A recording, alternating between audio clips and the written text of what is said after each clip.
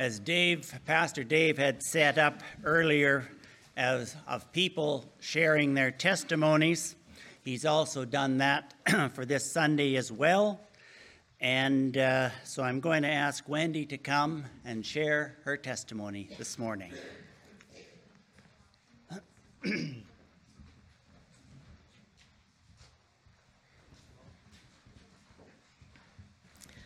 I'm grateful for all the history that I could share, but I'm not going to today. It's too much. But I'm so grateful that this church is supporting training children up in the ways of the Lord, because that's how I was raised on the farm east of Calgary. And my parents were very much in love with each other and in love with the Lord and His Word. And so they just passed on in every which way, ways to memorize Scripture and to apply it and to enjoy evidences of the Lord in all of our life. Whether it was a hard time that we were going through as a farm family, or as the church family that I grew up in too as well. I'm just thankful for all of that history that made it possible for so many things that the Lord could lead us into further. And so as I grew up, there were so many missionaries and wonderful speakers and singers and music all over the place. And it was just wonderful to grow up that way. And so then the Lord just gave a burden in my heart to be a missionary. And at that time, in our little farm community, there's no other Christian young man at all that we knew for miles around. And so I just expected to go singly. So I started the path of wanting to go to Bible school and everything like this. And the Lord had a nice little treat for me. And He brought John, who became a Christian, and he left Saskatchewan, moved out to our area to work, came to our church, and we met, and the Lord kind of led us together. Wonderful. Wow, the Lord has good plans in mind, always. But he also felt the desire to be a missionary too. So in our hearts, that meant training with a mission and going to Bible school for more training, etc., which we did. And so we just expected that that's the direction we go overseas. But the Lord, again, had other plans, and it was good. And we had so much to learn, so that we ended up in a little pastorate that we hadn't planned to be pastoring, and they just chose to have us there, and we stayed there for over 4 years. That's where our 3 kids were born, too. Oh, and that's other stories. But then we said, well, okay, no, now's the time to go on deputation to keep aiming at the mission field. Well, we moved to another place to then go on deputation to raise our support. And you know what? It didn't come in. But the Lord had another plan, because then there was another church along the way that really was looking for a pastor. And so the Lord put us in that spot for another few years. We sure had a lot to learn. It was a whole new culture, too, that we came into that one. So it was good. It was kind of missionary without being called a missionary. And then the Lord led us to take some more training and refreshment at Carinport. And so we've had a lot of Bible school training that's just filling our hearts and souls. And then the Lord gave us so many ways to share that with so many other people.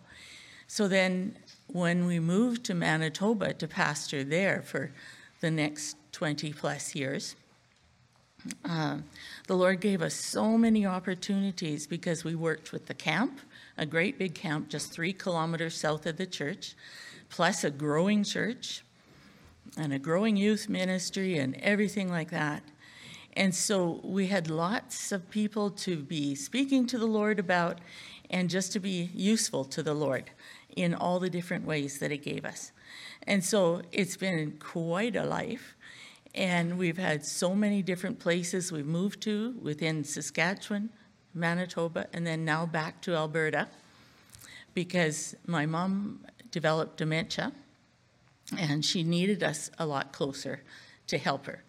So we moved here a few years ago, and the Lord gave us another 7 years with her before she passed away. And so that was a new ministry too, to her and to the rest of the extended family. And now in our community where we live, hey, we got the best neighbors possible. Right across the street are the Bransons. Yeah, best place to live. And we have such a good church family here too. So the Lord just keeps leading you all through your life. So teach your children to just really honor him and see him in all the different places that he shows up in your life and how he directs you. We thank you for being our church family right now. Thank you.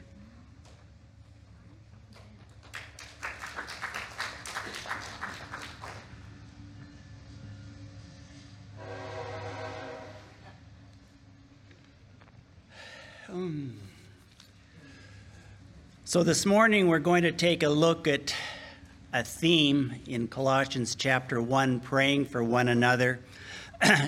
As you read through the scriptures, it is definitely one of the major things that as a Christian we need to be involved in.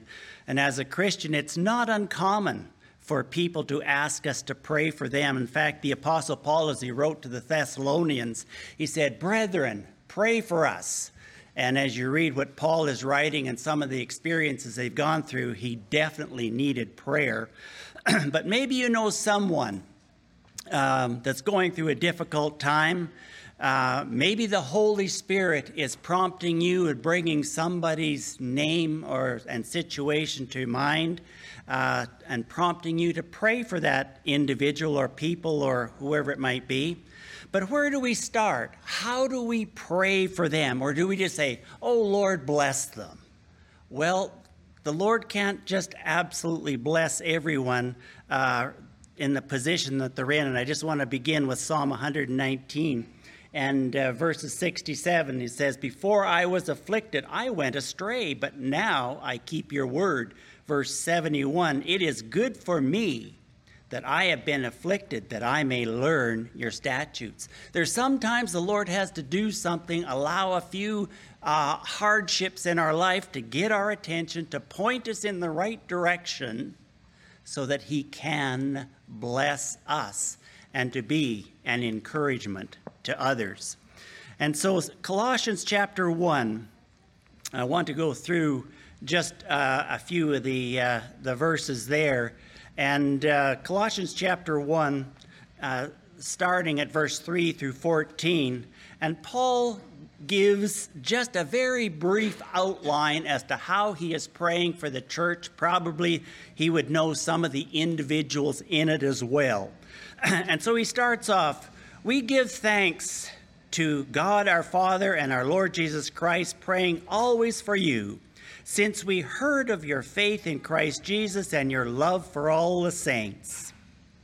And because of the hope which is laid up for you in heaven, which you heard before in the word of truth of the gospel." Now, why would Paul pray for a group of individuals, a church like this, that they seem to be doing so well? In fact, verse 8, if you just take a jump down there, "who also declared to us of your love in the Spirit." In other words, to have the Holy Spirit in us, we need to be saved. So they're already saved. And then he mentions the fact that they have some great qualities of faith, of love, and hope. These are Christian qualities that the Lord desires in each and every one of us. They seem to be doing so well. Why pray for them? Well, I believe that as we take a look at the Word of God and what Paul is laying out in just the beginning of this chapter, the next number of verses, that our salvation is just the beginning of our Christian journey. When we accept Jesus Christ, that's the start, but there's much more to come. And so he gives us this brief outline, and he is praying very intentional for their spiritual growth. And that's a key for each and every one of us. We accept Jesus Christ, but we do not just, quotes, stay at that level. We are to continue to mature. So verse 9, for this reason also, since the day we heard it, do not cease to pray for you and to ask that you may be filled with the knowledge of his will in all wisdom and spiritual understanding. He is praying for wisdom and knowledge and spiritual understanding. In other words, to gain the knowledge of God, wisdom is using knowledge, and not only knowledge, but pointing us in the right direction where God can use us and bless us. So Paul is praying for this church. You're past now the salvation point. He's praying for wisdom and their continual knowledge, and to apply that knowledge to follow the right direction according to Scripture. And the basis of this is we as Christians need to read and to study the Scripture, and that's how we gain spiritual understanding.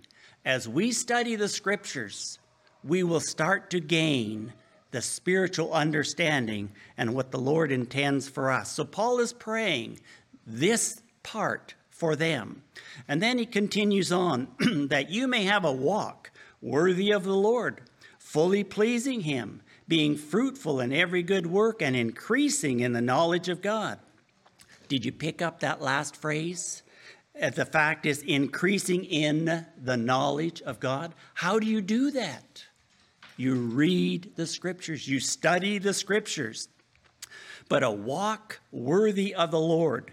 We can tell people we are Christians. We can tell people we have faith. We can tell people we love them.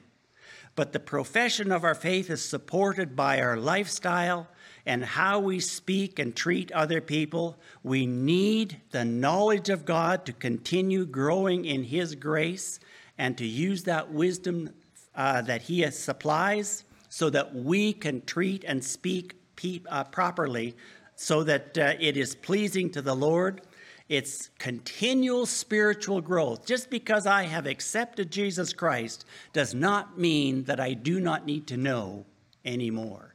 As you continue to age, as you continue to grow in grace, according to what Paul is saying here, we never come to the end of learning about who our Lord and Savior is.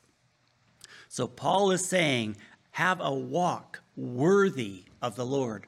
Our testimony needs to point other people to the Lord. We are different because we have accepted Jesus Christ as Lord and Savior.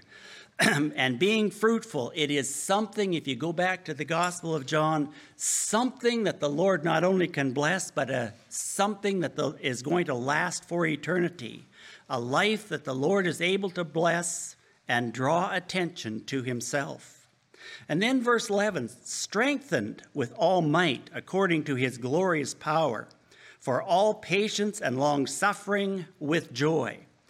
Paul is talking about service here. He's talking to the church. He knows that they are busy doing a number of things, but he is praying for their service to the Lord. And yes, even as Christians today, we are going to need patience. Of course, this is the main thing that everybody's striving for, I'm sure. We need patience. And just because we are serving the Lord does not mean to say that there won't be difficult times. We will need long suffering as well. But Paul reminds the Christians, it's the Lord's work. We serve Him in His strength and not our own. We are practicing what we know of the Lord. We need a change of heart and mind from our old ways, the way we used to do things. And the Holy Spirit needs to be in control of our service for the Lord. But not only that, the fact that when the Lord is in charge of our serving him that we are able to serve with joy, enjoying what we are doing, serving the Lord. And above all, the joy is that even though there's difficult times, it's not the circumstances that we are focusing on. It is the Lord. We serve with joy, and that is being fruitful to the Lord. We are serving him. Verse 12, giving thanks to the Father who has qualified us to be partakers of the inheritance of the saints in light. As Paul continues to write, giving thanks, Paul is praying that the Colossian church and all that's involved with this church would be a thankful people who serve the Lord. This is a choice. We choose to be thankful. And as Paul is writing to the Colossians, and as he wrote a number of letters in the New Testament, in fact, verse 3, it starts out, we give thanks to the God and Father of our Lord Jesus Christ, praying always for you.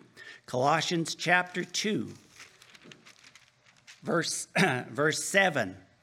Rooted and built up in him, established in the faith as you have been taught, abounding in it with thanksgiving. Chapter 3, we continue on, verse 15. And let the peace of God rule in your hearts, to which also you are called in one body, and be thankful. Colossians 4:2. Continue earnestly in prayer, be vigilant in it with thanksgiving. If you just so that the Colossian people, you might say, are not being singled out in any particular way, Ephesians chapter 5 and verse 20. Giving thanks always for all things to God the Father, in the name of our Lord Jesus Christ. And as Paul wrote to the Thessalonians, 1 Thessalonians chapter 5:18, in everything give thanks, for this is the will of God in Christ Jesus for you. Did you pick up the message in what Paul is encouraging the church and the Christians to be? To be a thankful people, to be thankful for answered prayer, to be thankful in what the Lord has provided and what he has done. And then we continue on verses 13 and 14 in Colossians. He has delivered us from the power of darkness and translated us into the kingdom of the Son of his love, in whom we have redemption through his blood, the forgiveness of sin.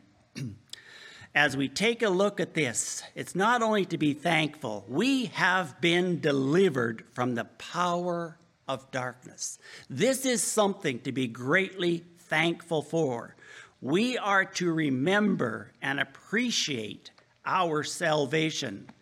As Paul wrote to the Ephesians chapter 2, verse 10, we are his workmanship, created in Christ Jesus for good works, which God prepared beforehand that we should walk in them.